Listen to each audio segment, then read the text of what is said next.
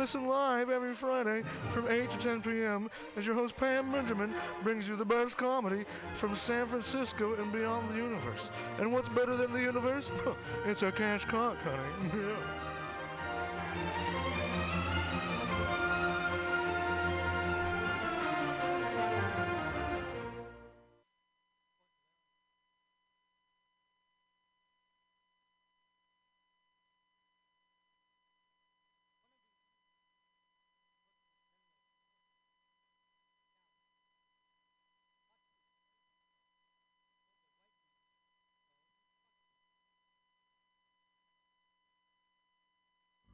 I'm going to ask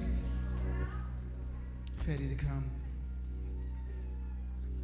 The song says, when you can't see your way and you feel that you've gone astray, doing all you know how to do, remember, God has not forgotten you. Hold your head up and be true to him, for he'll open doors for you. Amen. Come on, Fetty.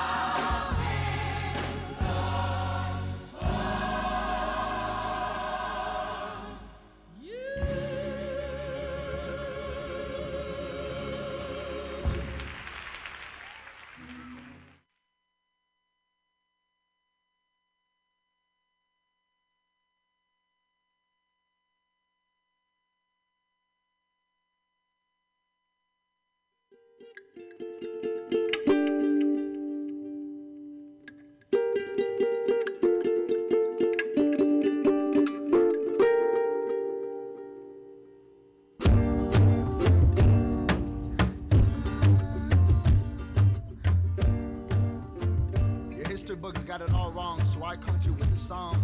En 1810, con el gran grito de pasión, se levantaron con razón.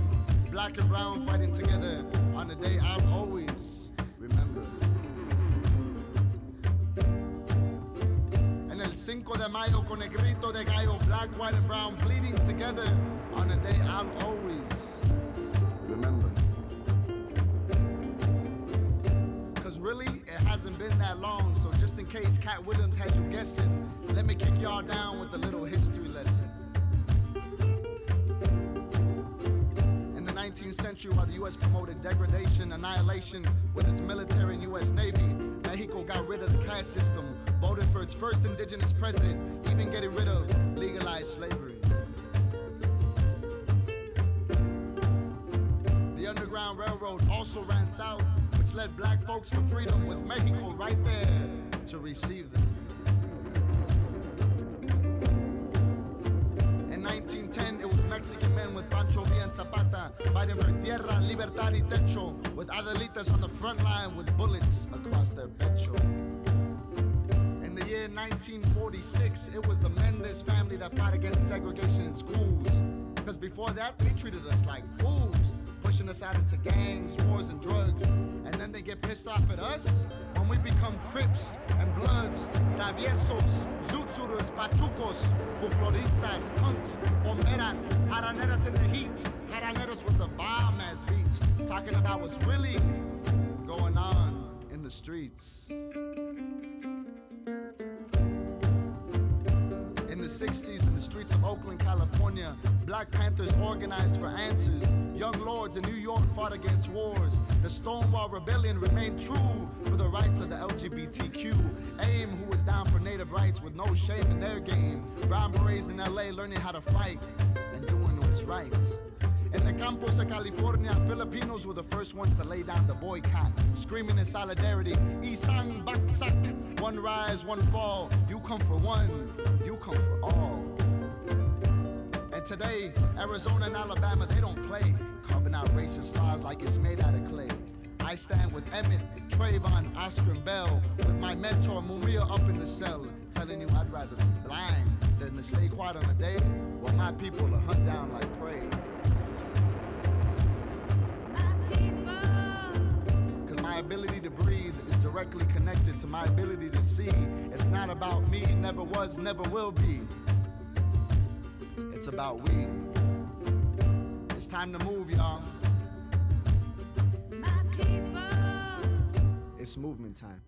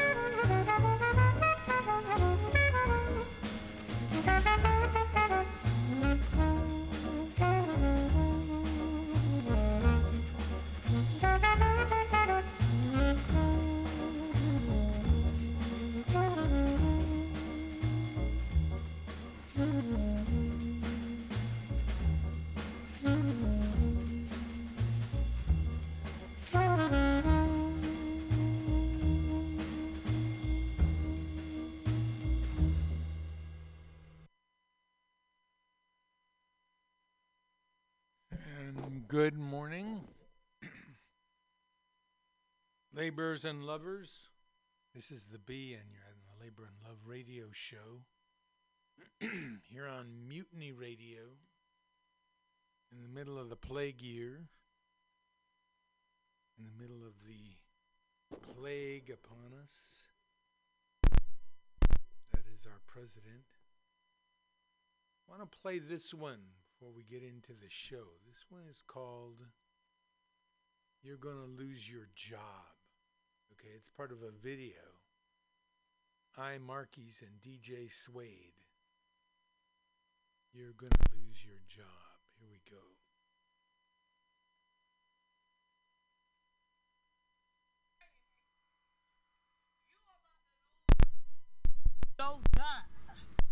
You about to lose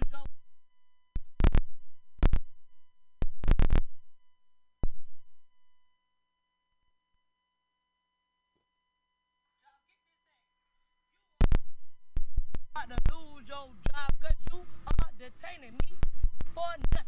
You about to lose your job. You about to lose your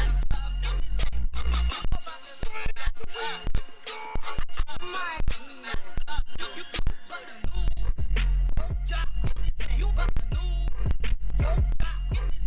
to lose your job.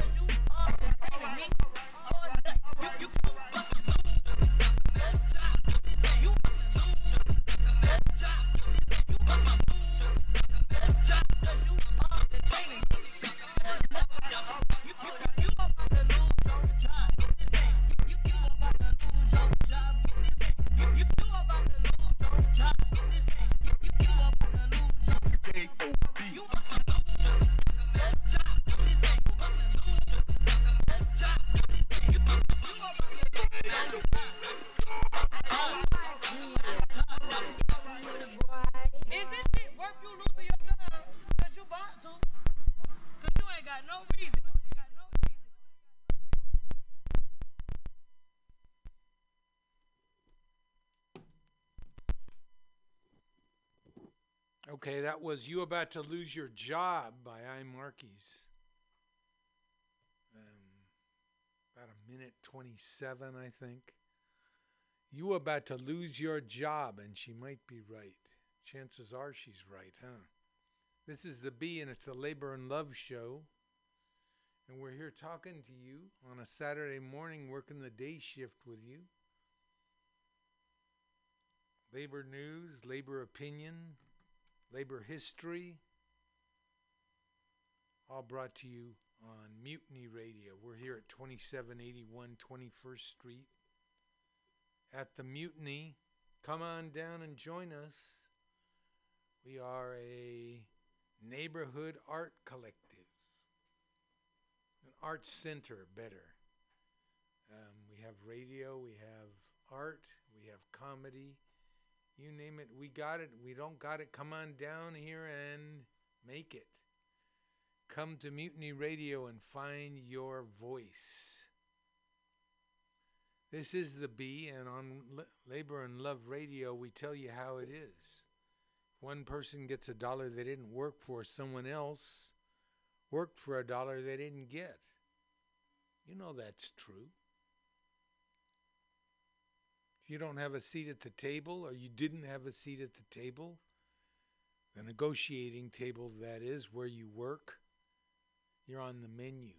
Chances are you're out of your job right now. And never let anyone into your heart who is not a friend of labor. And when I say labor, I mean you. Labor and Love Radio, where the labor meets the road. Of course they're against unions. Of course they don't want you to ally with one another across ethnic lines. This is the death knell for that kind of thinking, at least for the time being. All of a sudden now, a mighty group rose up, looked around, saw itself on the street, saw how mighty we are, how many we are, how strong we are, and we are united in purpose. That first song was God Will Open Doors for You by the Walter Hawkins Singers, sort of a tribute to George Floyd, because of all the doors he opened for us. All of a sudden, all kinds of doors that we just assumed were closed and were impossible are open, are wide open. And we're out taking over the street. Wide open. The police are back on their heels. People are talking about defunding police. That will be an interesting idea, huh? I'll talk to Angela Davis. I want to play some Angela Davis after this. In the meantime, now there's a national economic withdrawal boycott going on. Thanks to Norman for this one. This is sort of a schedule of things to boycott as the week goes by. National economic withdrawal boycott. Friday, June 19th. Celebrate Juneteenth. Find out what it is. Celebrate it.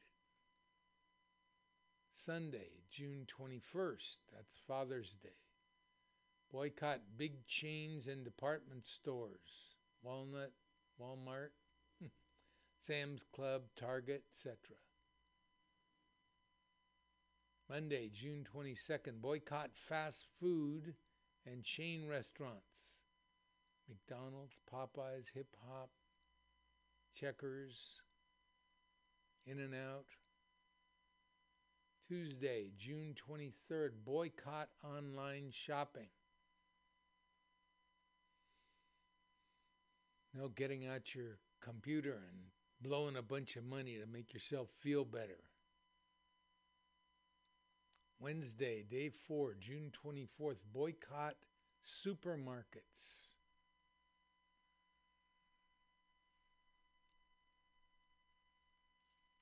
Boycott supermarkets. Giant shoppers. LDS, whatever. Day 5, Thursday, June 25th. Repeat days 1 and 2, boycotting big chain and department stores and fast food stores. Day 7, Saturday, June 27th. Do not spend any money at all, period. Shop and get what you need on off days. Shop farmers markets and local black-owned businesses, services. Share with family and friends. Be sure to help out the elderly and anyone with children. Shop black-owned any day. I might add brown-owned any day. Those are the people who need our help. Small businesses, people of color who have started businesses.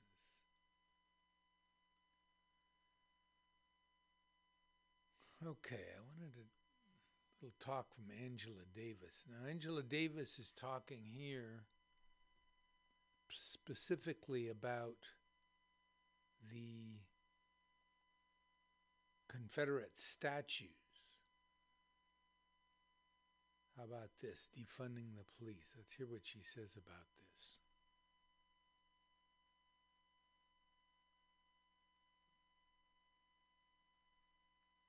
Angela Y. Davis, and this is on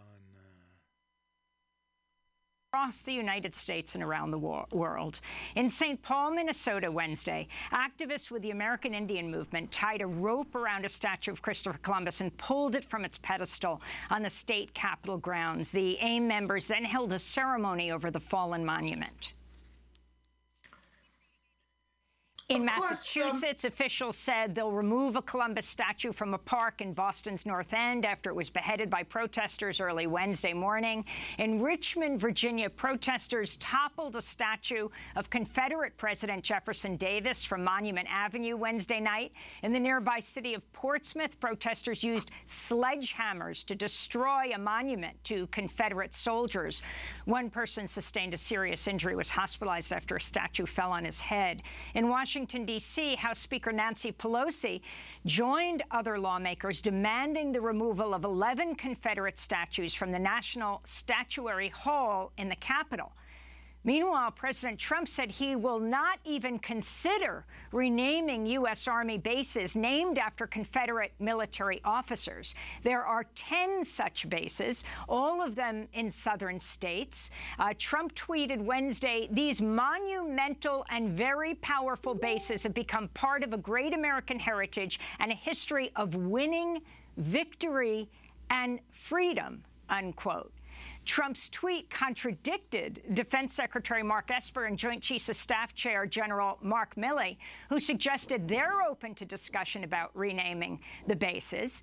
And a Republican committee in the Senate just voted to rename these bases like Benning and Bragg and Hood that are named for Confederate leaders. Meanwhile, in your hometown of Birmingham, Alabama, Angela, comedian Jermaine Johnson's pleading not guilty to charge of inciting a riot after he urged protesters at a May 31st rally to march on a statue of Charles Lynn, a former officer in the Confederate Navy. Did you think you would ever see this? You think about Bree Newsom after the horror at Mother Emanuel Church in Charleston, South Carolina, who shimmied up that flagpole on the grounds of the South Carolina legislature and took down the Confederate flag, and they put it right on back up. What about what we're seeing today?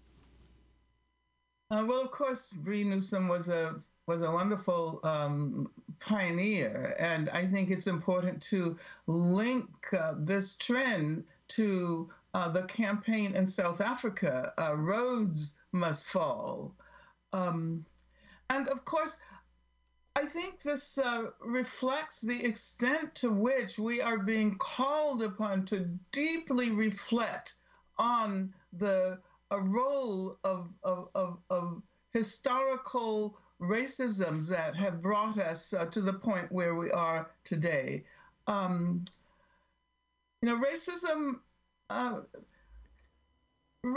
should have been immediately confronted in the aftermath of the end of slavery. This is what Dr. Du Bois's analysis was all about.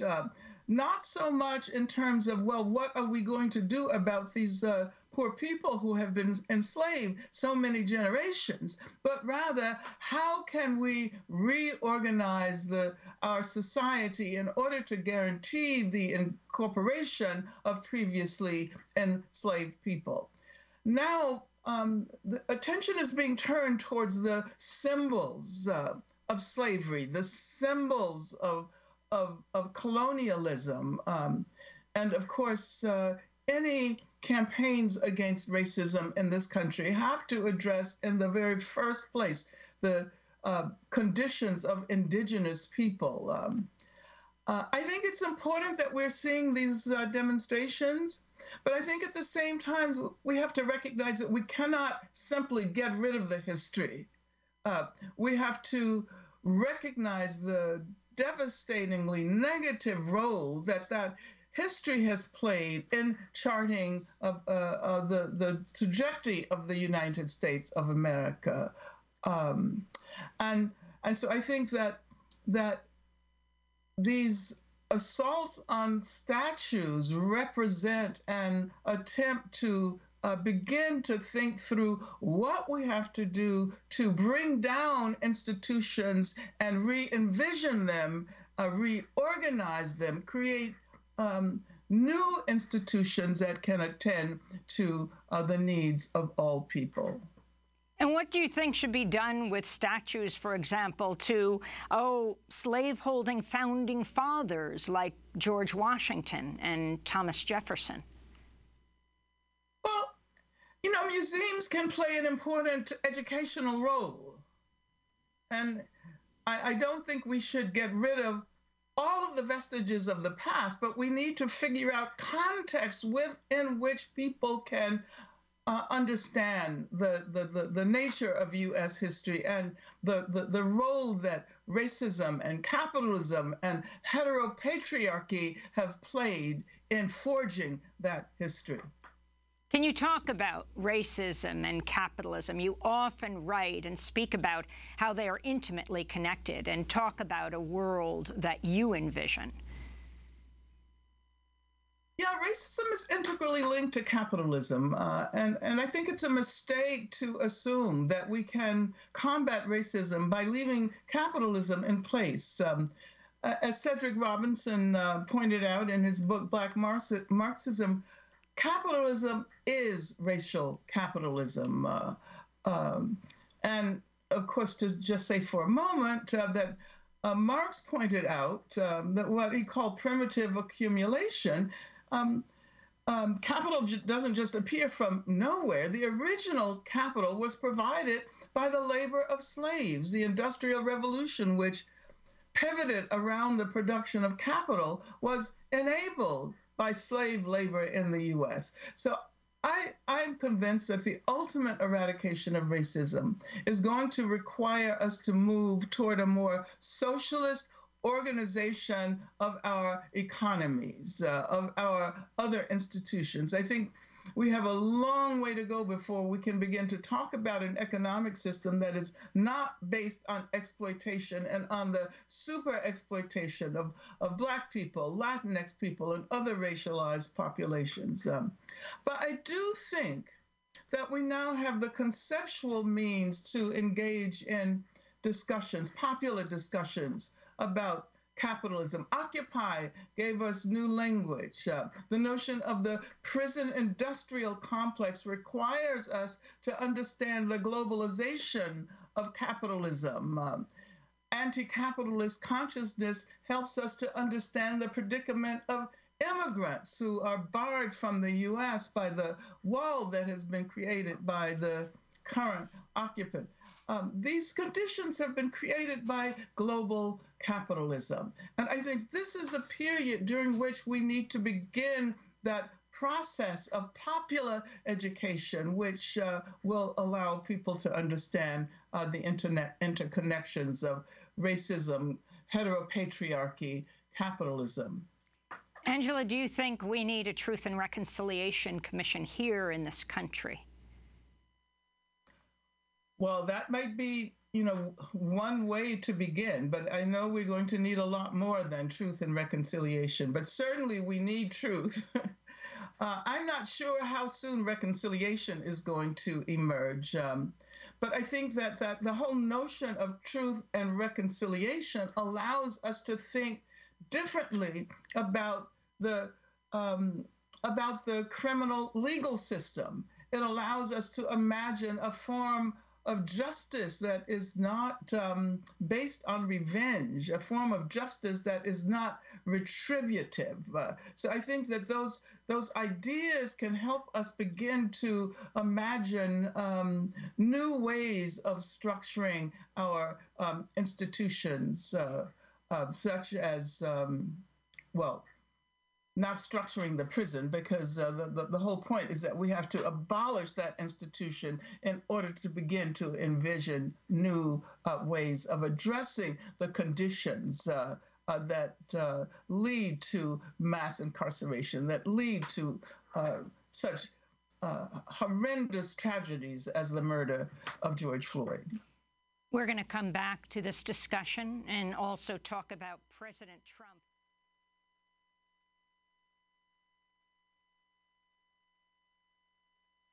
Angela Davis on defunding the police.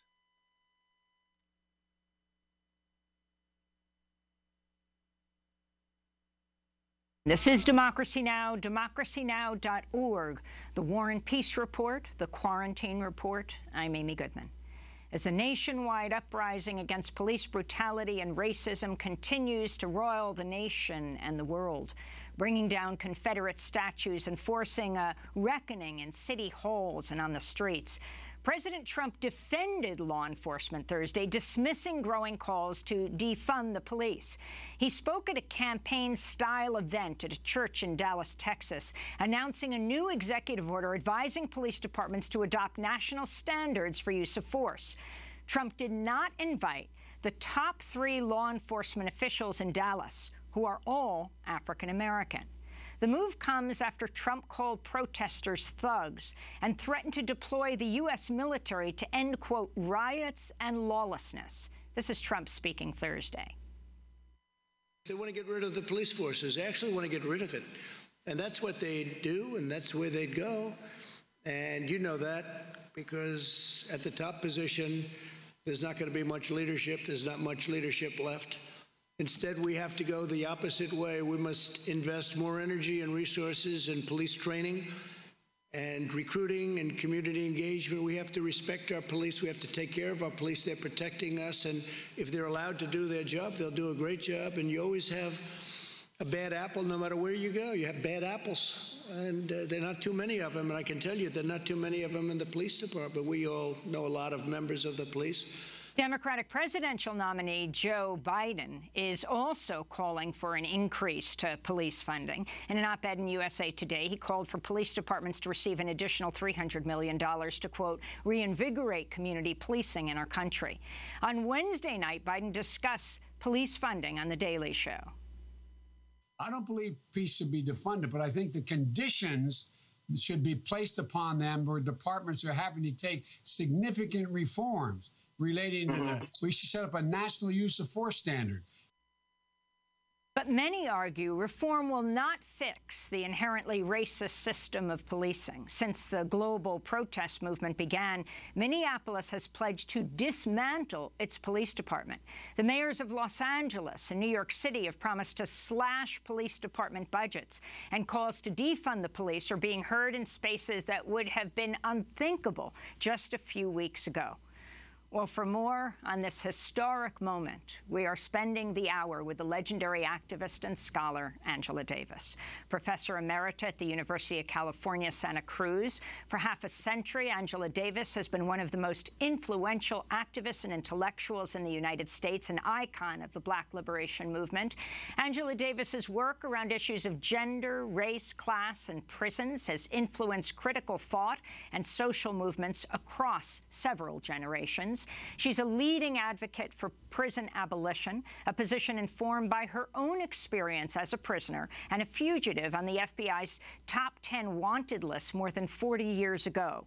Once caught, she faced the death penalty in California. After being acquitted on all charges, she spent her life fighting to change the criminal justice system. Angela Davis, welcome back to Democracy Now! It's great to have you with us today for the hour. Thank you very much, Amy. It's wonderful to be here. Well, do you think this moment is a tipping point, a turning point? You who have been involved in activism for almost half a century, do you see this moment as different, perhaps more different than any period of time you have lived through? Absolutely. This is an extraordinary moment. I've never experienced anything like the conditions we are currently experiencing.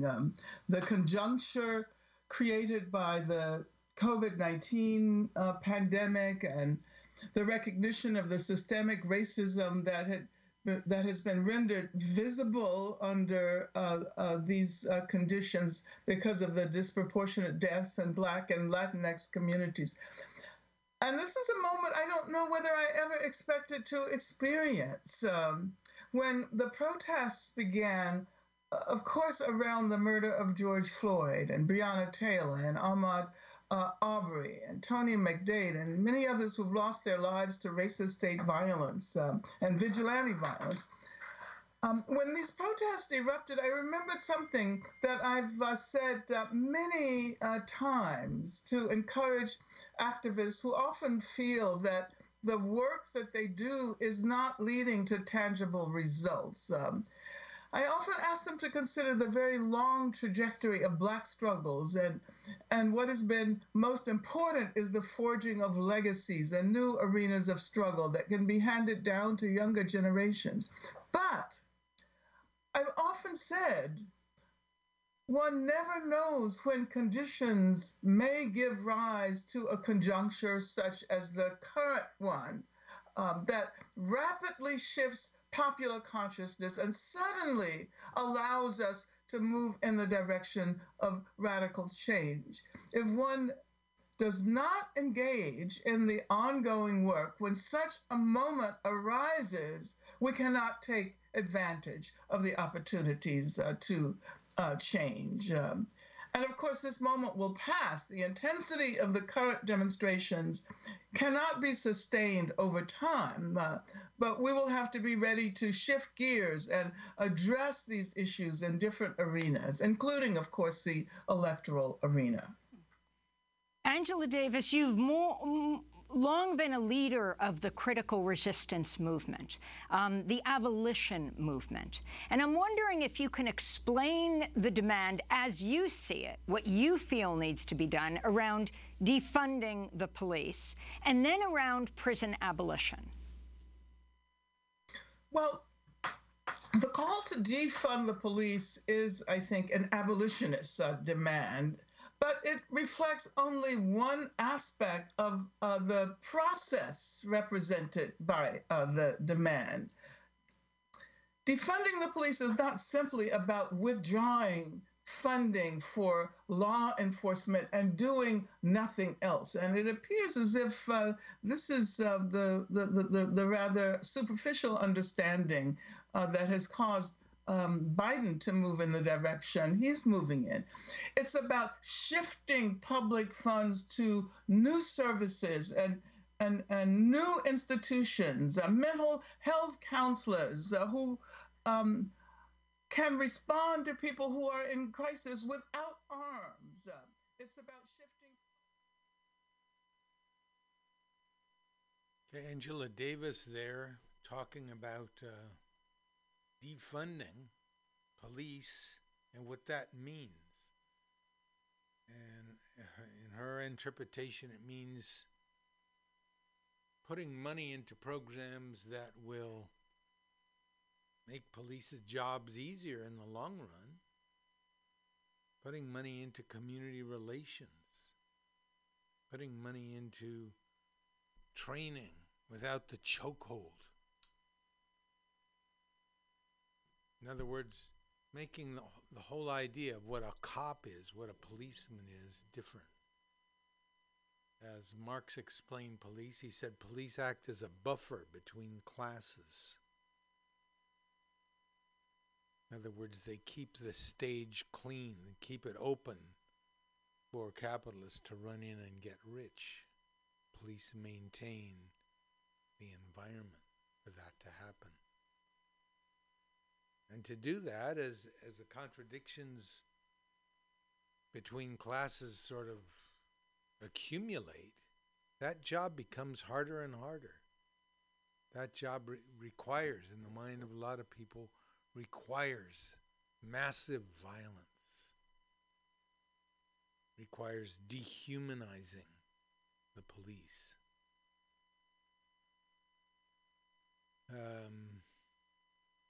Check on Labor and Love Radio. There's a connection to a guy who talks about bastard police and why police will never change. as long as the environment around them and the expectations never change, they're not going to change.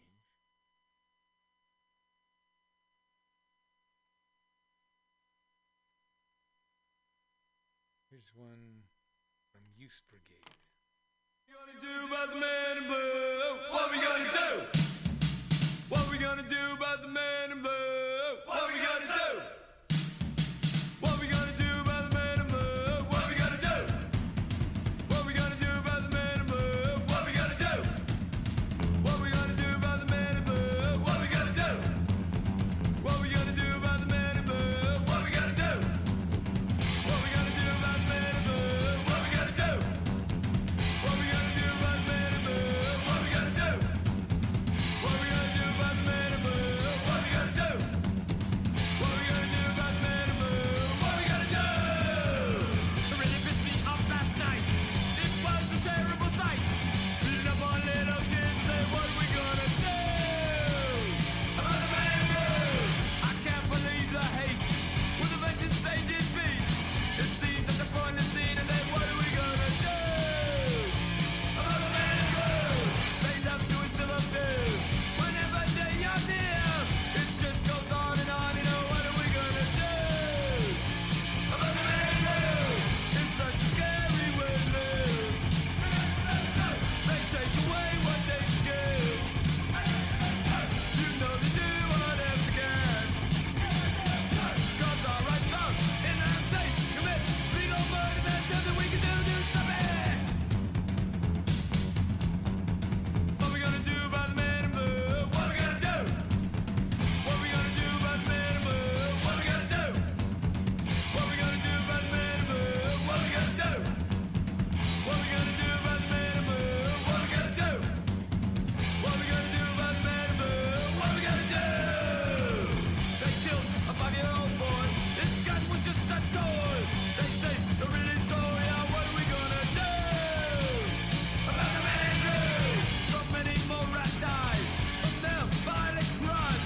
That is how they can serve us. What are we gonna do about the man in blue? We feel so powerless. They make so little sense.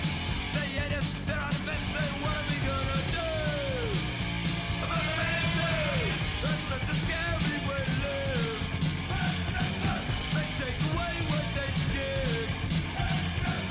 You know they do whatever they can. Guns are right in their hands. They keep it legal, but there's nothing we can do to stop it. What we gonna do about the man in blue? What we gonna do? What we gonna do about the man in blue? What we gonna do? What we gonna do about the man in blue? What we gonna do?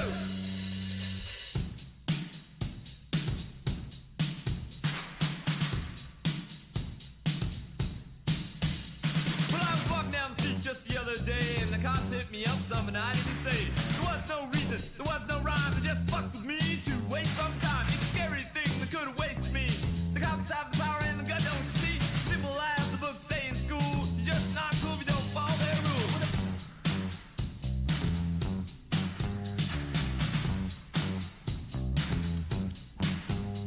I would have understand if I committed a crime. They could have locked me up. I would have done my time. Well, I didn't do nothing the man had said, so he jacked me up and he cracked my head. We could bitch all night and we could complain, but it ain't gonna stop till we break our chain. The story ain't ended, it just begun. And we'll be back real soon for some more neat fun. What are we gonna do about the man in blue? Yeah. What you gonna do about the man in blue? Yeah. What we gonna do about the man in blue?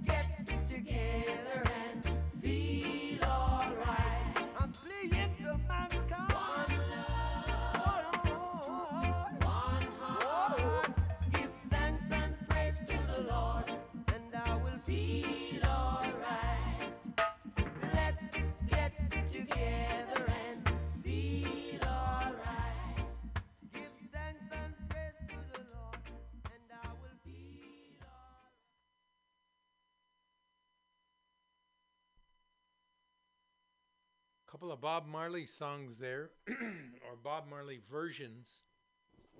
Let's Get Together and Feel Alright / People Get Ready, the Curtis Mayfield classic.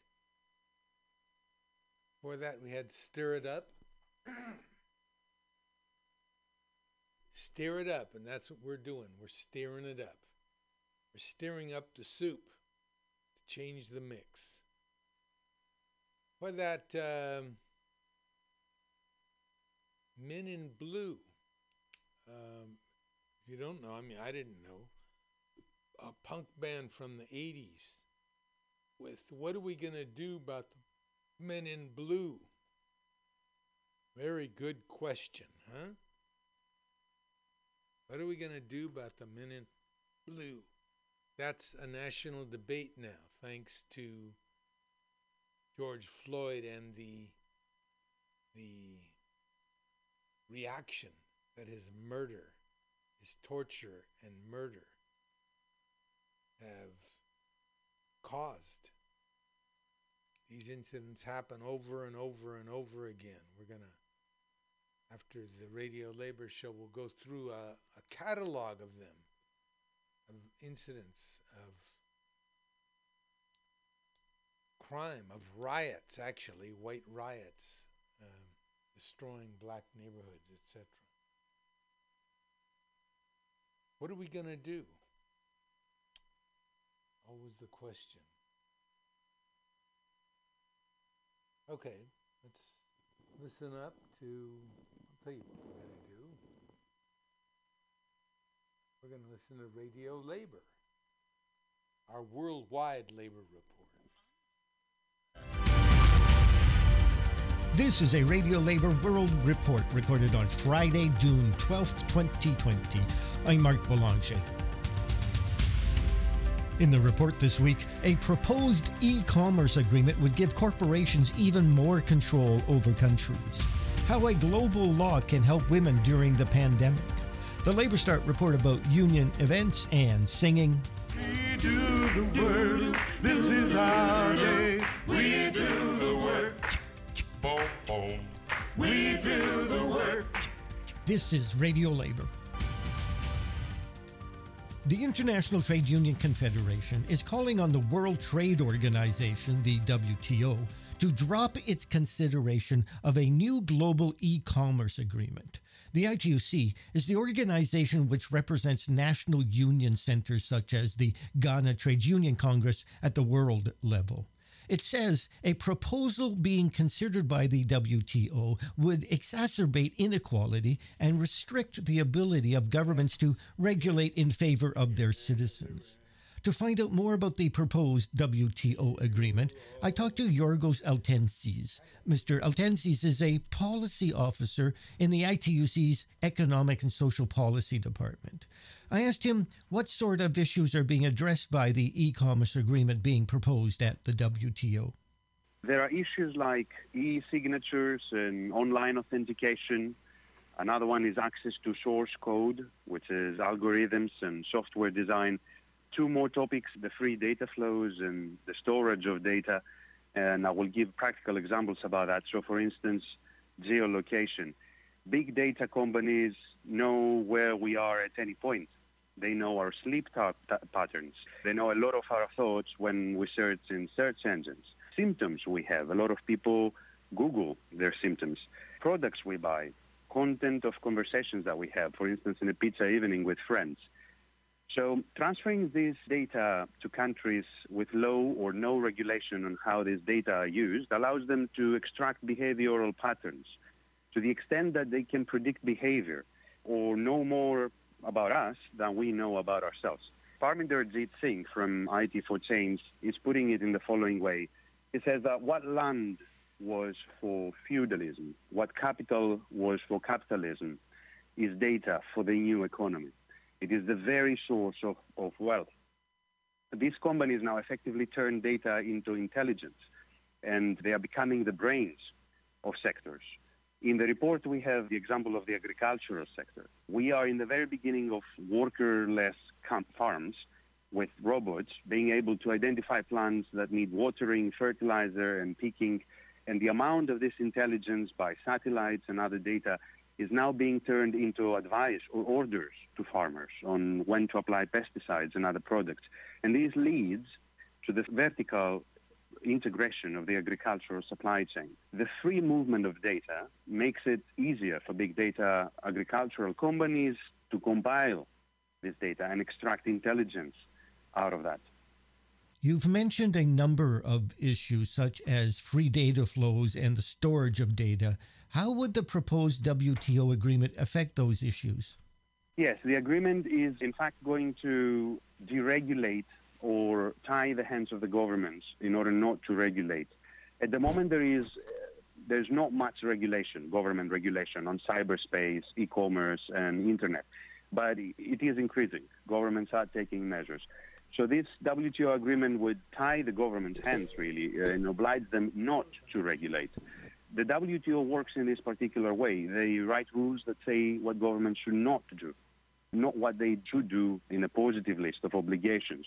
For instance, high personal data protection, codes or access to big data for small and medium enterprises or state-owned enterprises and others to avoid monopolies and competition issues.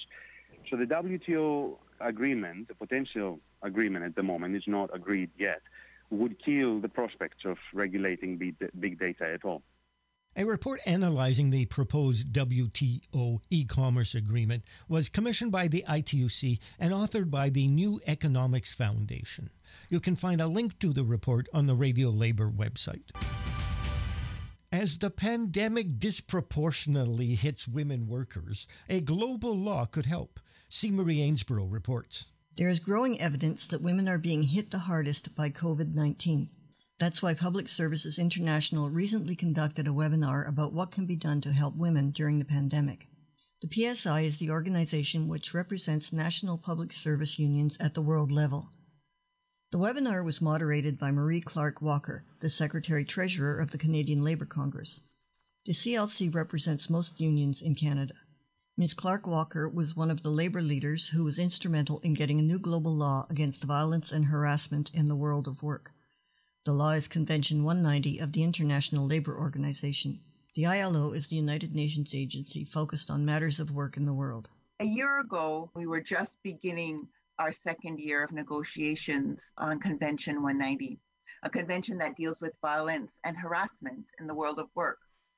While it was a successful exercise in developing an instrument, it took a lot of work, a lot of consultation, and a hell of a lot of social dialogue.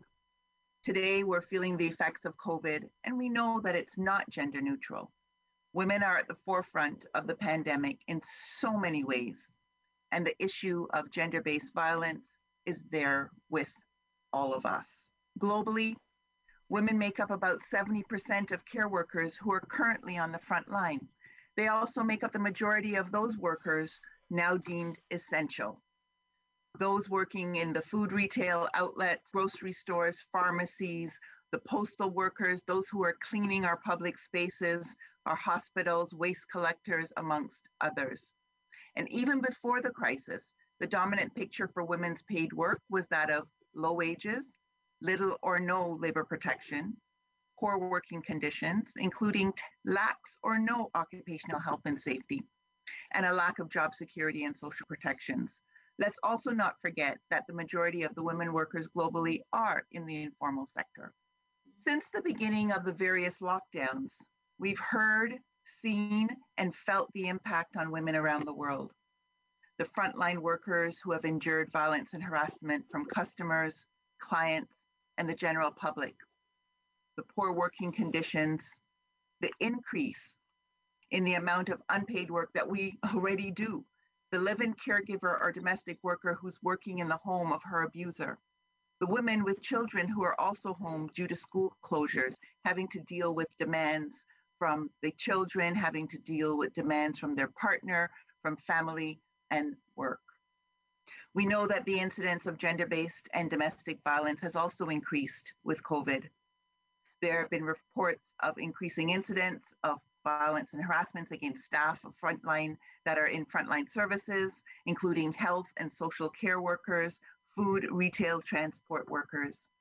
We've heard from informal workers who have also faced increased violence from authorities, having their goods destroyed or confiscated. For many women, staying home does not mean staying safe. Those who have lost their jobs, those who are on layoff, and women who are working from home are all at increased risk for domestic violence. Lockdown measures resulted in women being confined with violent partners. It also has meant isolation, uncertainty, financial stress, and fear about the future, all of those things which are exacerbating tensions within households and therefore increasing the likelihood of violence. During the C-190 negotiations, we spoke about all of this and what would be needed to ensure a world free from violence and harassment. The instrument provides ways to deal with all of this. You can hear an extended version of the webinar on women and the pandemic on the Radio Labor website. That was Radio Labor's C. Marie Ainsborough.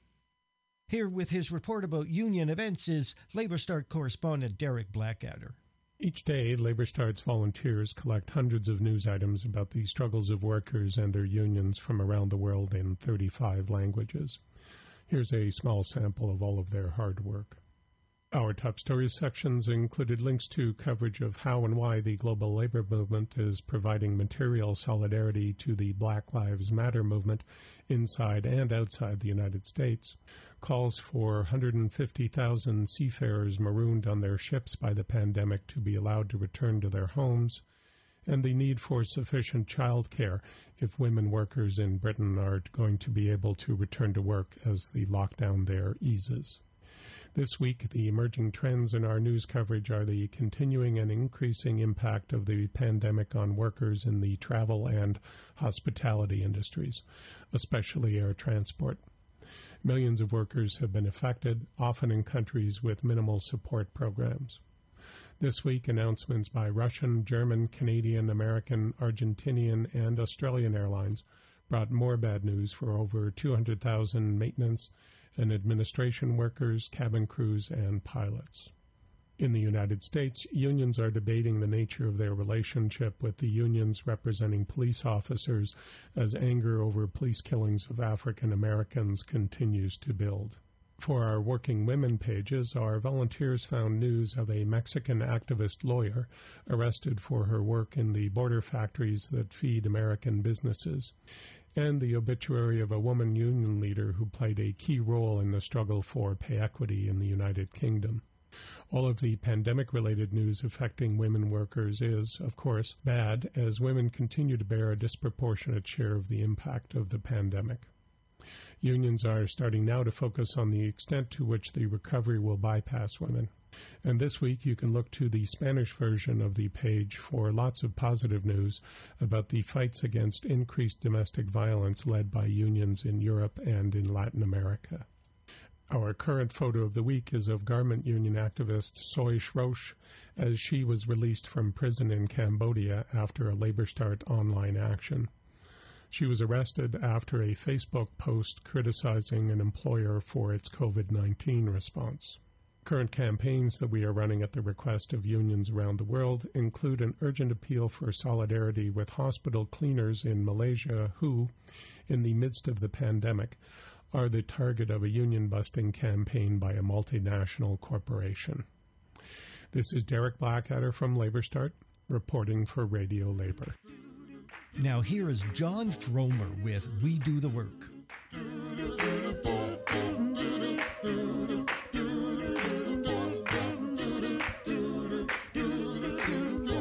We plant the food, we drive the cab, we load the ship, we run the lab, we build the bridges, we fly the plane, we do the work, this is our day, we do the work, boom, boom, we do the work, boom, boom. We do the work, this is our day.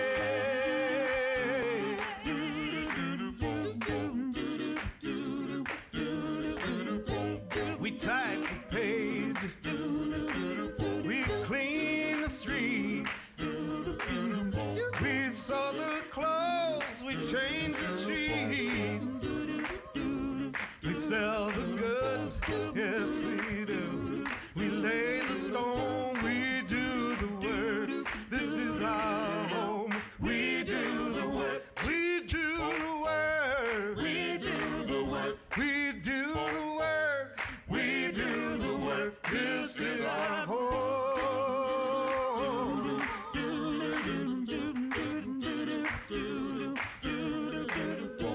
We dig the ditch, yes we do, we serve the meal, we give the care, we mold the steel, we teach the kids, we lend a hand, we do the work, this is our land, we do the work, we do the work, we do the work, we do the work, we do the work, this is our land.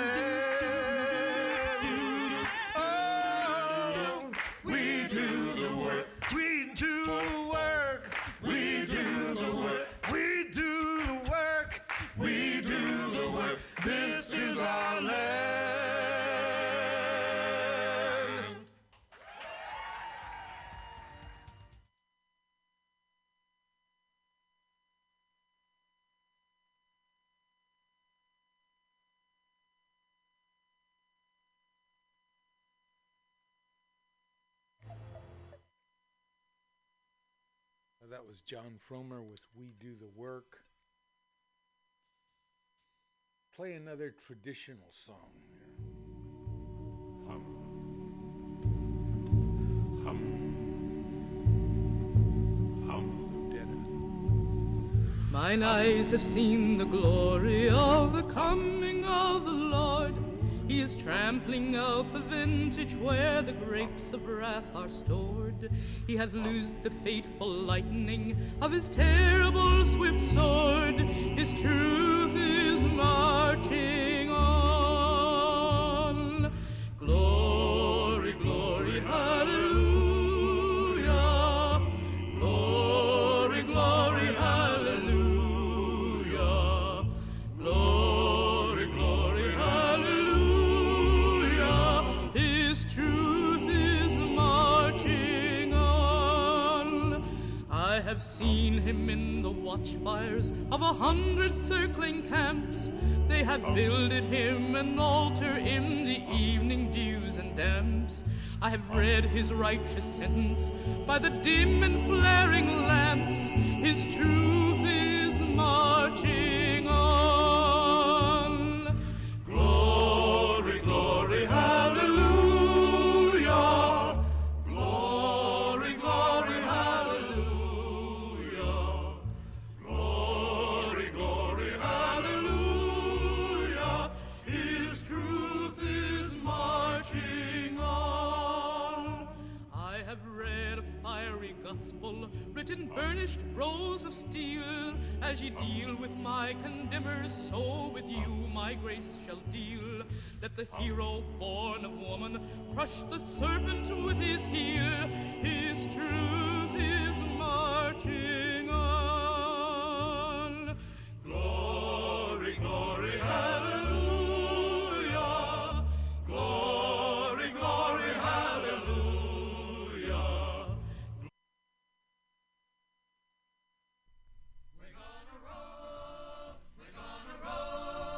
We're gonna roll the Union on. We're gonna roll, we're gonna roll, we're gonna roll the Union on. If the boss gets in the way, we're gonna roll right over him. We're gonna roll right over him. We're gonna roll right over him. If the boss gets in the way, we're gonna roll right over him. We're gonna roll the Union on. We're gonna roll, we're gonna roll, we're gonna roll the Union on. We're gonna roll, we're gonna roll, we're gonna roll the Union on. If the goons get in the way, we're gonna roll right over them. We're gonna roll right over them. We're gonna roll right over them. If the goons get in the way, we're gonna roll right over them. We're gonna roll the Union on. We're gonna roll, we're gonna roll, we're gonna roll the Union on. We're gonna roll, we're gonna roll, we're gonna roll the Union on.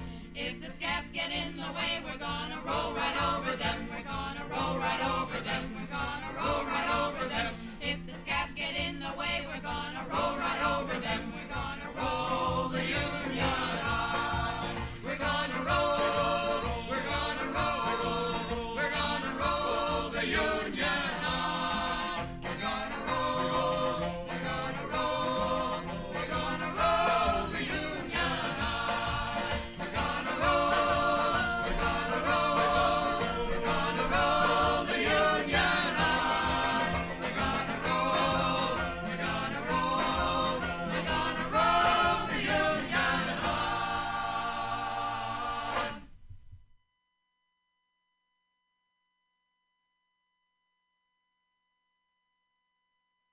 Roll the Union on with the Almanac Singers, one of the manifestations of the people around the Weavers, the Almanac Singers. And before that, although cut a little short, was Odetta with the Battle Hymn of the Republic. We need to remind ourselves. We need to remind ourselves that our work is profoundly moral. Okay? We are trying to bring people together, to organize and work with the people who are needy, people who, because of the economic system, are struggling every day for survival, as well as a racism piled on top of that. Malcolm X once remarked that you can't have racism without capitalism. And Angela Davis, earlier in that part we played, was talking about that, the connection between capitalism and racism, how they feed one another, and how that's the way that capitalism developed. I want to pick up on a story from Radio Labor about a Mexican-American named Susana Prieto Terrazas. And this is from the Labor Notes website. A real problem for maquila bosses.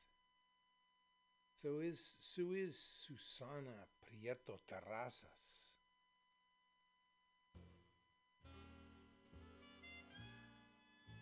She's a labor lawyer who lives in El Paso, Texas, and practices labor law in Mexico. Her valiant years of defense of maquila workers in Ciudad Juarez, despite its low level of unionization, made her beloved by many workers there. Unlike most Mexican labor lawyers, she constantly gives free advice on both law and organizing. In January 2019, Prieto showed up in Matamoros after newly installed President AMLO López Obrador doubled the minimum wage for border towns to 176 pesos a day, $9.05 per day. That was great, but Matamoros workers were already making that. She counseled and she organized, helping thousands of workers at dozens of maquilas strike to demand a 20% wage increase and a bonus of 32,000 pesos. That's $1,600 US. Prieto was a firebrand, a leader, and a counselor giving workers hope they could finally free themselves from the unions that sold them out repeatedly. Because of these strikes, she helped organize a new left-wing union called the National Independent Union of Industrial and Service Workers, SANITIS. Susana Prieto is beloved by many maquila workers. However, she's a real problem for the lords of the maquilas and their puppet politicians because she threatens the huge transition, the smooth transition to the post-COVID-19 human sacrifice on the altar of herd immunity. So she's been arrested, is the point. The authorities have 48 hours to charge her or release her. At the Matamoros police station, a woman held a sign that said, "She fought for us when nobody else would. Now we fight for her." There's a place here on the Labor Notes website where you can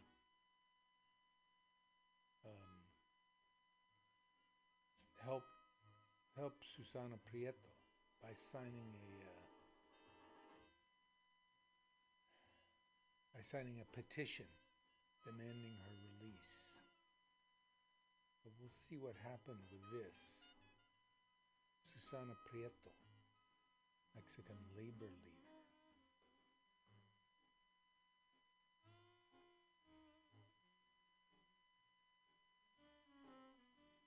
All right, one more now. This is about the Labor Council in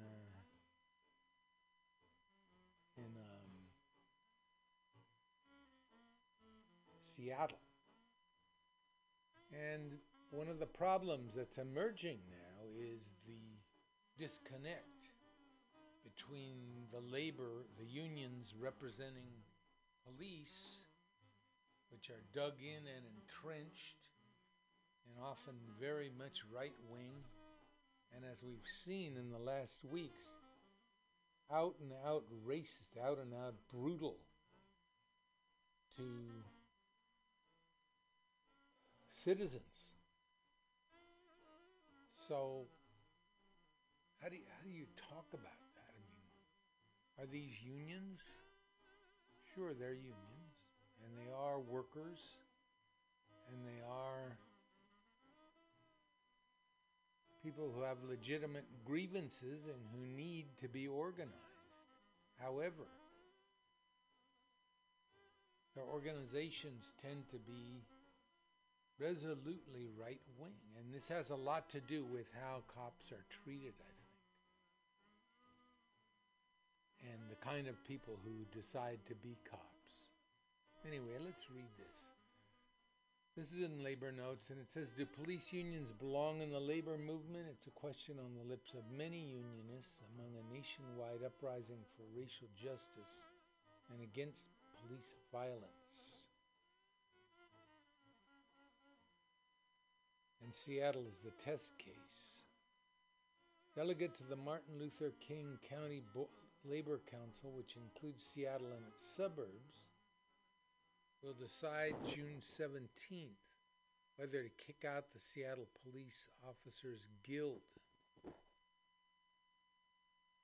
Two resolutions brought the issue forward. One, backed by the Teachers Union in the working class Highline area south of Seattle, calls for kicking the cops out, full stop. The Labor Council's executive board has heard it but not voted on it. Alternate resolution submitted by SEIU Healthcare 1099 and the Food and Commercial Workers Union passed July 4th. Executive board set an ultimatum for the police guild to meet certain demands by June 17th or else be kicked out.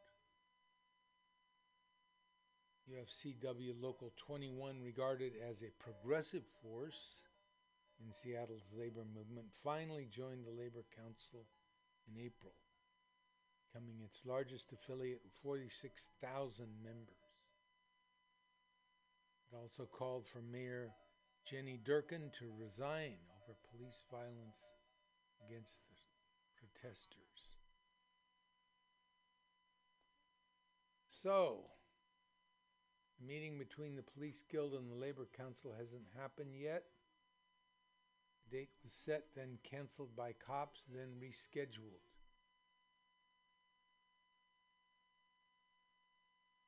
An uneasy marriage. In the national scene, the Writers Guild of America East on June 8th became the first union to call the AFL-CIO to break up the International Union of Police Associations, the largest police union in the Northwest. Richard Trumka, Big Labor, AFL-CIO president, has responded tepidly to the rising calls. The short answer is not to disengage and just condemn. The answer is totally re-engage and educate.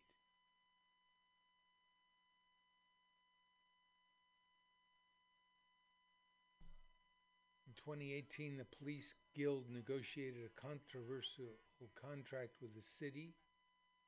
Community activists and even some of the labor movement opposed the contract for its limits on and secrecy around the discipline of police officers.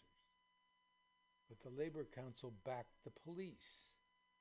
Union leaders showed up in hearings to testify in favor of the contract, sometimes as the only pro-police speakers in rooms packed with people concerned about police action and racism. Not a great look for labor.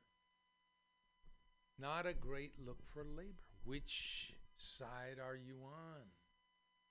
Are you with the community? Or are you with the police? And that doesn't mean all the police. We've heard over and over how many good cops there are, and that's absolutely true. But in the meantime, those other cops are murdering people and torturing them in the street.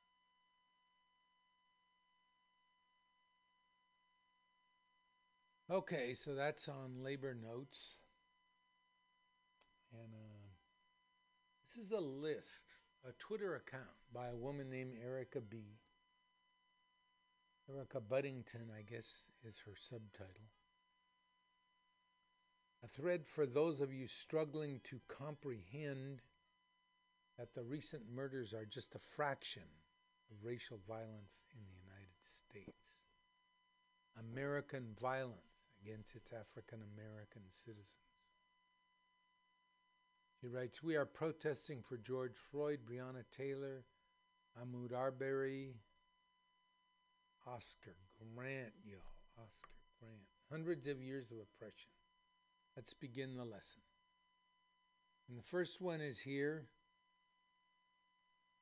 The Cincinnati riots. Due to a rapid increase of black migrants to the city, mobs of 200 to 300 white rioters attacked black neighborhoods, hoping to push them out of the city. Cincinnati riots, 1829. The anti-abolition riots in New York City, 1834. Week-long riot put down by military force.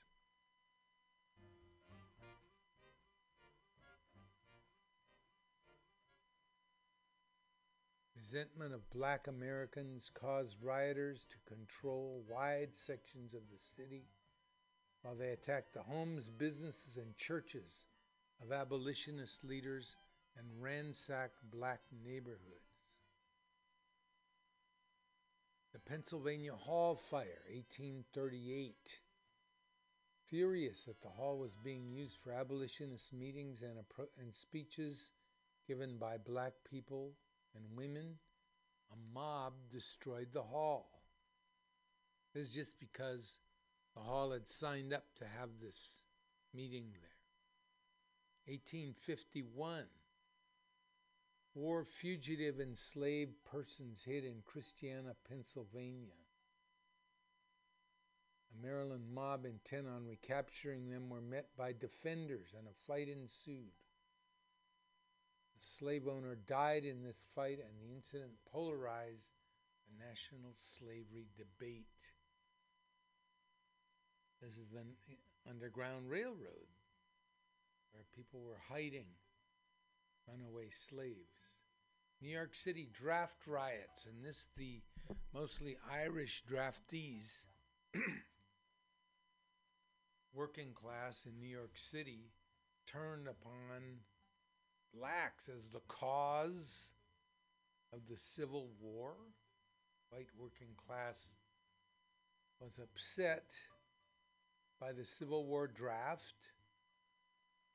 In those days, if you were a rich guy, you could buy your way out of it, so I'm sure they resented that.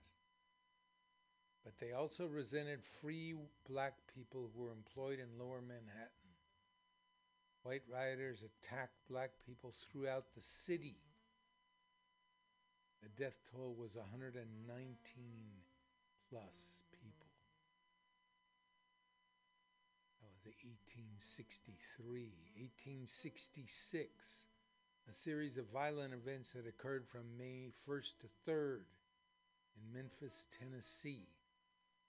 Shooting altercation happened between police and black Civil War veterans. Mobs of white residents and policemen rampaged through black neighborhoods.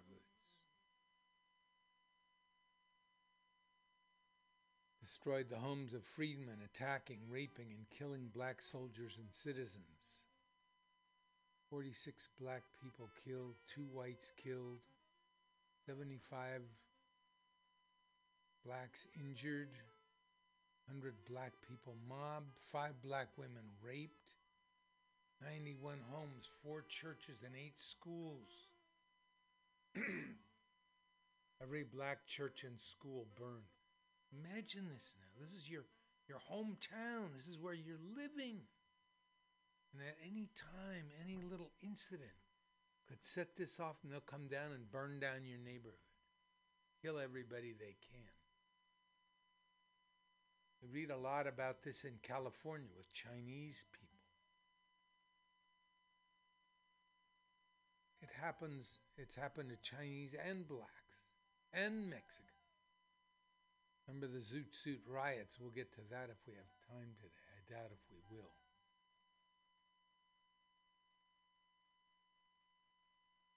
Unarmed protesters, this is New Orleans, 1866.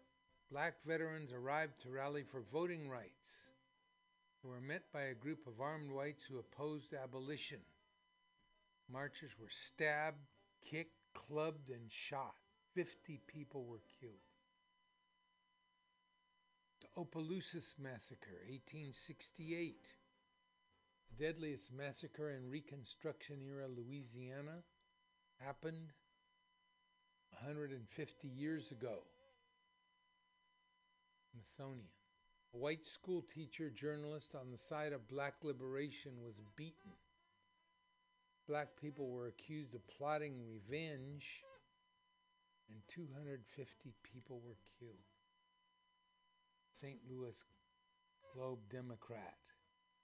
Headline: 100 Negroes shot, burned, clubbed to death in East St. Louis race war. Meridian, Mississippi. Men were accused of inciting a riot. The judge was shot in the courtroom and a gunfight erupted. 30 black people murdered over the next following days. Clinton riot. South Carolina, white supremacists wanted to regain control of state governments. 100 white men attacked black people. 94 white men were indicted for murder by a coroner's jury. None were prosecuted. On and on and on.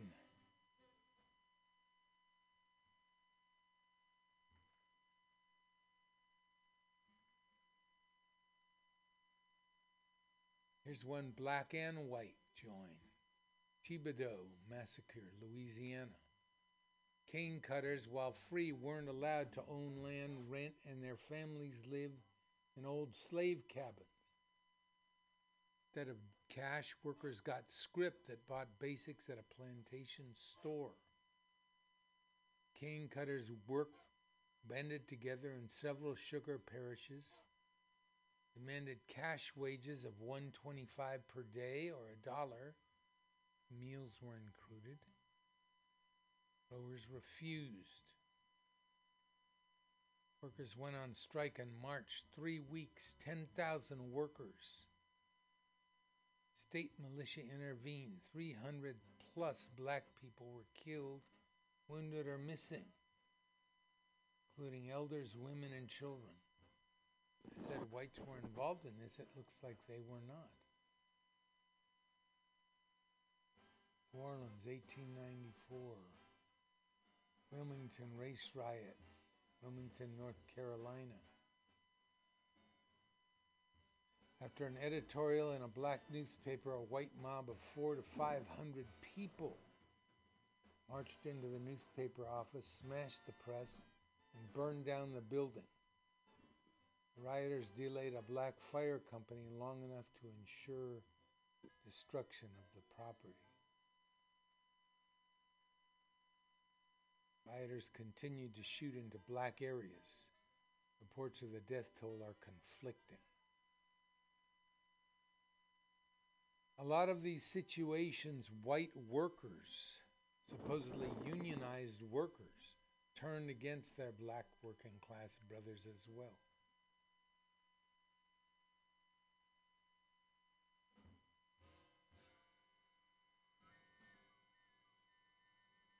Anyway, on and on. Erica B.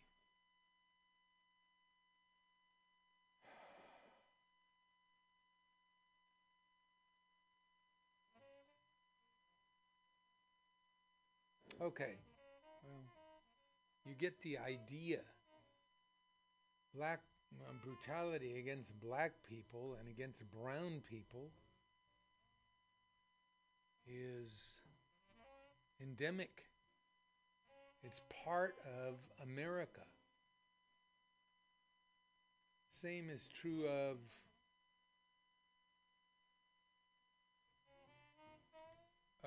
Mexican Americans here in California, here in the West, in Texas. See if we can find that.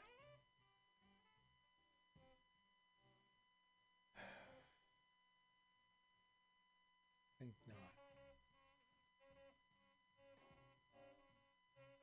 Okay.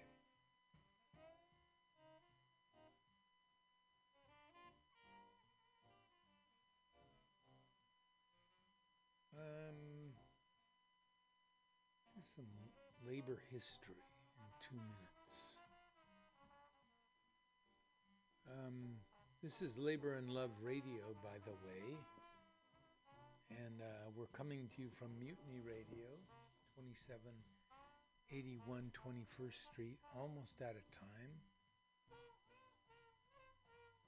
Labor history in 2 minutes. Okay. Trouble in the ranks.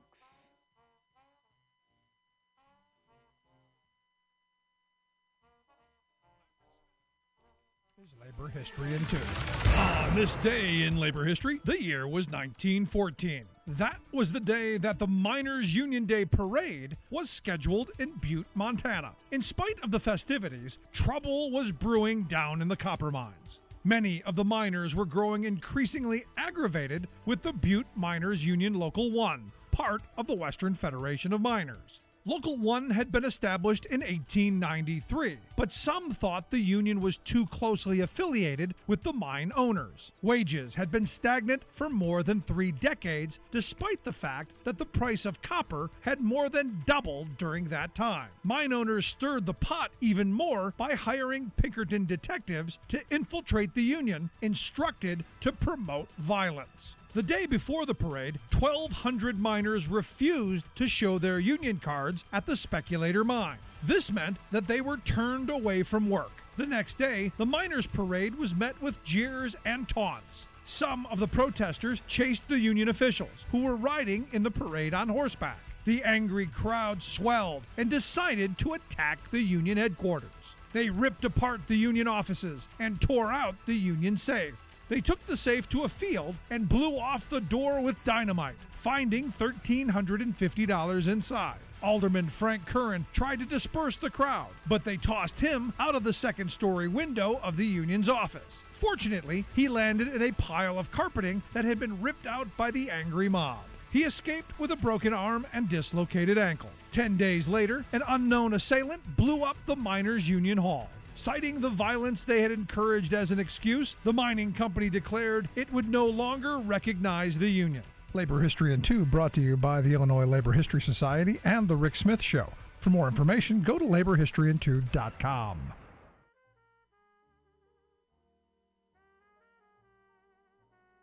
I'm Rick Smith, and this is Labor History in 2.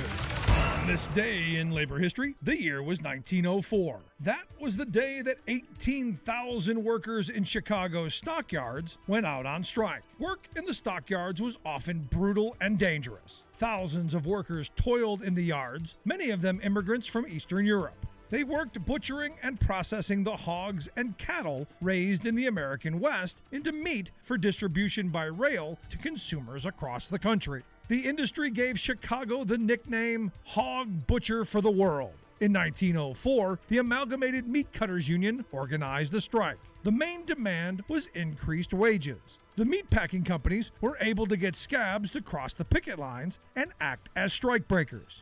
Most were African Americans and European immigrants. Many of these workers had not been organized by the union, which was dominated by the skilled German and Irish packing house workers. Novelist Upton Sinclair visited the stockyards during the strike to research conditions faced by the workers.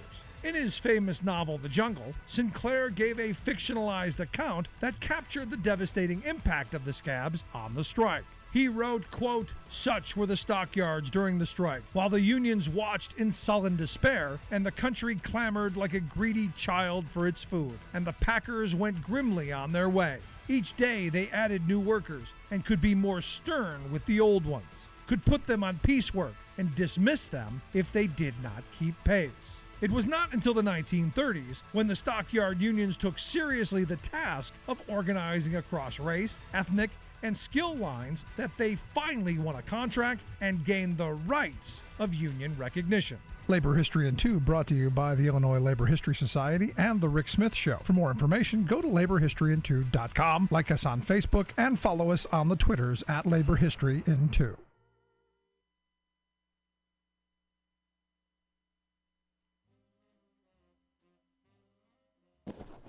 Okay, here's one of our Francescas. 6 phrases with surprisingly racist origins. A weird of speech and thought, I wonder where that came from. Well, I hate to burst your bubble, but some of those phrases have very racist beginnings.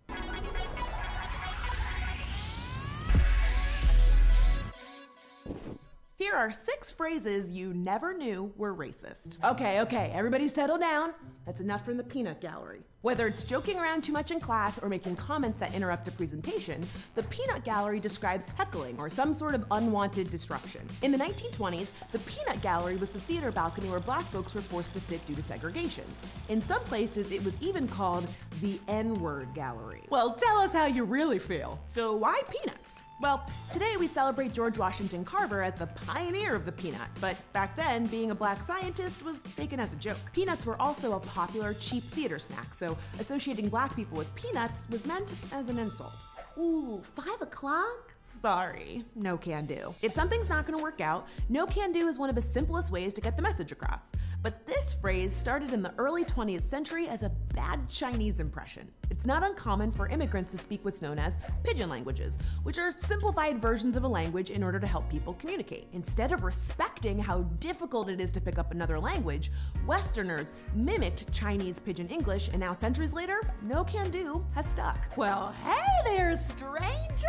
Long time no see! When you run into an old friend, long time no see is shorthand for, it's taken way too long, but I am so happy to see you. Similar to no can do, long time no see is also a mimicry of pidgin English, but this time, it's the indigenous people who are the butt of this nasty joke. Ugh, I told Cheryl not to tell Jason that I couldn't make his party, and she totally sold me down the river. When you've been sold down the river, it essentially means that you've been betrayed. And as it turns out, this phrase's origin is pretty literal. So during slavery, slave owners would punish disruptive slaves by selling them to plantations in the Deep South, where conditions were much harder. And how do you think they got there? Why, the Mississippi River, of course. Oh, you're gonna ruin another phrase for me? Hip hip hooray. Hip hip hooray is the Americanized version of hep hep hurrah, which is meant to be a celebratory exclamation. But the original was used as a Nazi rallying cry when raiding Jewish ghettos during the Holocaust. There are a few different theories as to where HEP came from before that, but it's said to be the Latin acronym for Jerusalem is Lost. Pre-Holocaust, the Hep Hep riots of 1819 left countless German Jewish businesses destroyed. Ugh, I tried to buy an extra ticket for the concert out front and the guy totally f***ed me. Now this is a phrase you've probably heard a million times before, so why are we censoring it? Well, the G word is actually a racial slur. Hold up. Is a racial slur? Wait, hold up. Who is beeping me? Yeah.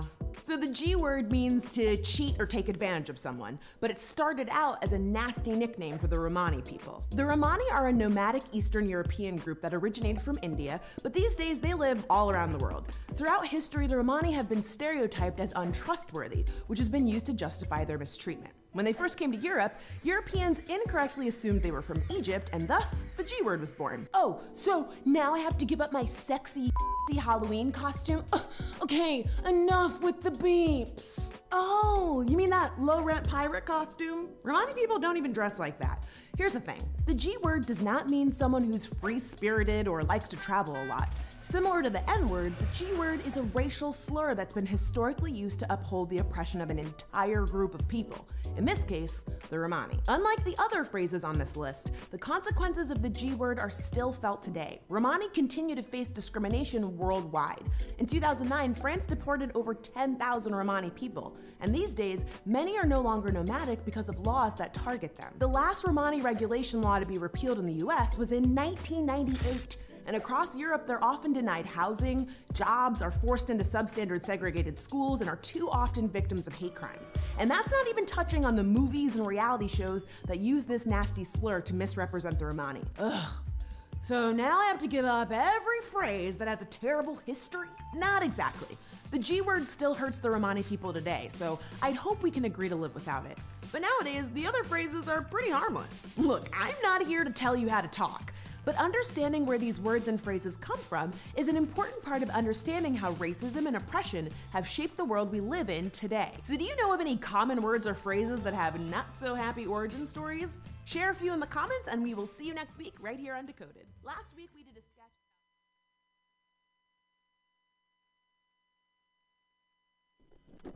Okay, that was our Decoded feature with Francesca Ramsey talking about the origins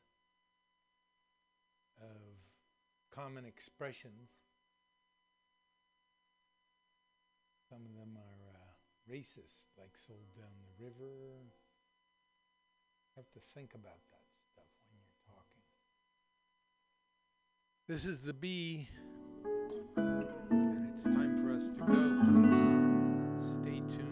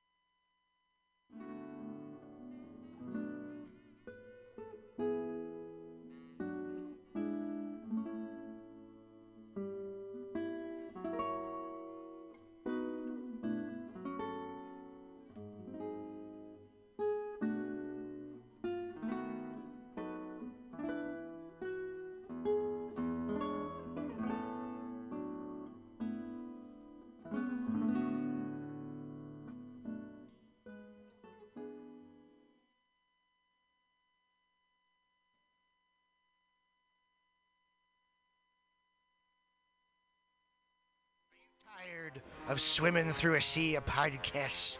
Are ye on a raft without a paddle? Well, gather around me, sea dogs, and get aboard me pirate ship as we set sail for the seas of MutinyRadio.fm. From there, you can captain your own pirate ship as you sail through over 44 different shows for all of your listening pleasures. They've got live comedy to small business advice, LGBTQ friendly to sports, vinyl to gutter punk. MutinyRadio.fm has the best programming the internet ocean has to offer you. I bet my peg leg on it, or I ain't scurvy shit-faced McRat.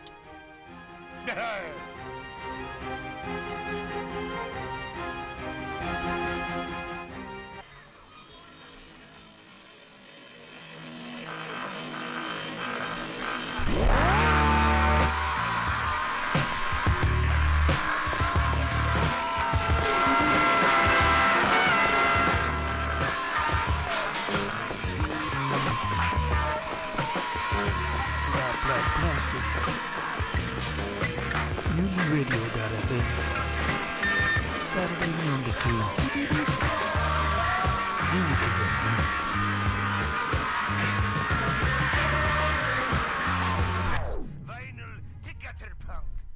MutinyRadio.fm has the best program.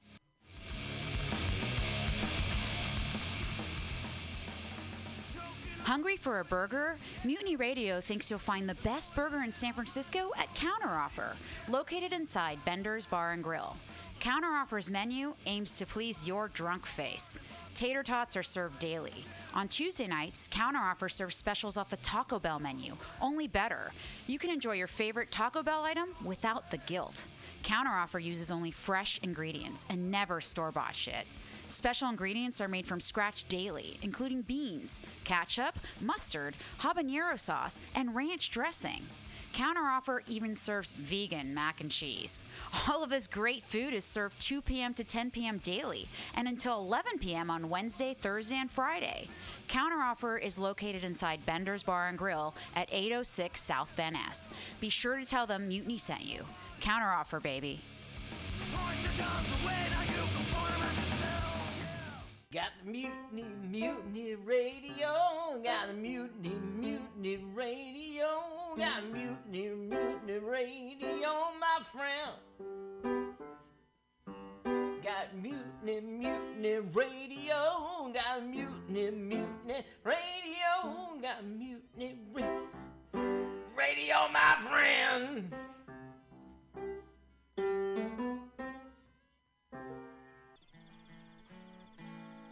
Billy Bob, you ever want to be funny?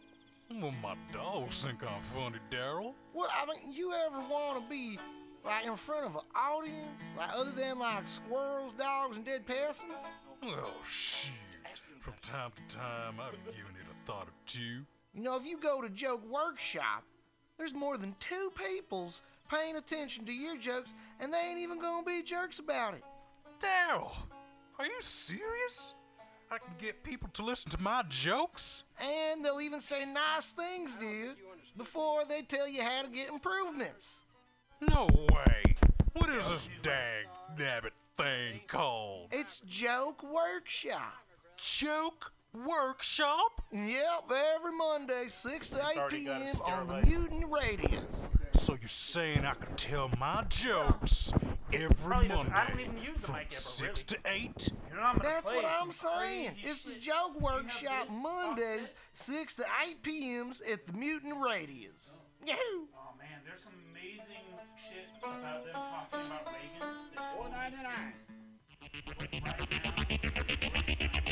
Tired of paying too much for your internet? Contracts and hidden fees got you down?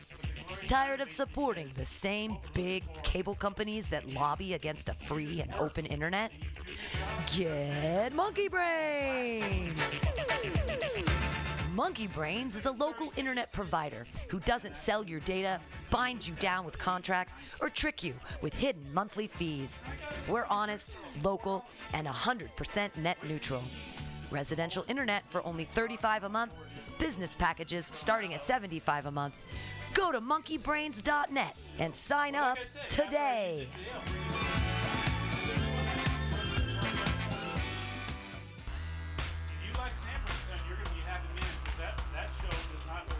Hey everybody, listen to the Weekly Review with Roman every Friday from noon to 2 p.m. This is an unapologetically anti-capitalist program. We interview community organizers, activists, and artists. We talk about ways you can take action right now. So listen in to the Weekly Review every Friday from noon to 2 p.m.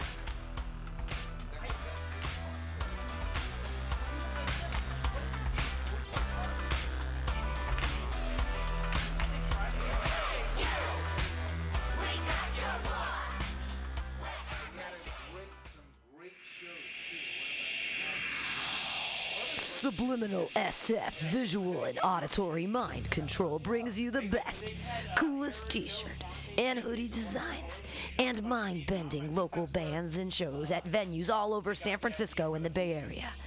Subliminal SF is here to destroy your sense of normalcy and plant ideas in your skull to make you cooler and a more awesome person. Check out all the badass products at subliminalsf.com. subliminalsf.myshopify.com. That's subliminalsf.myshopify.com and experience Subliminal SF.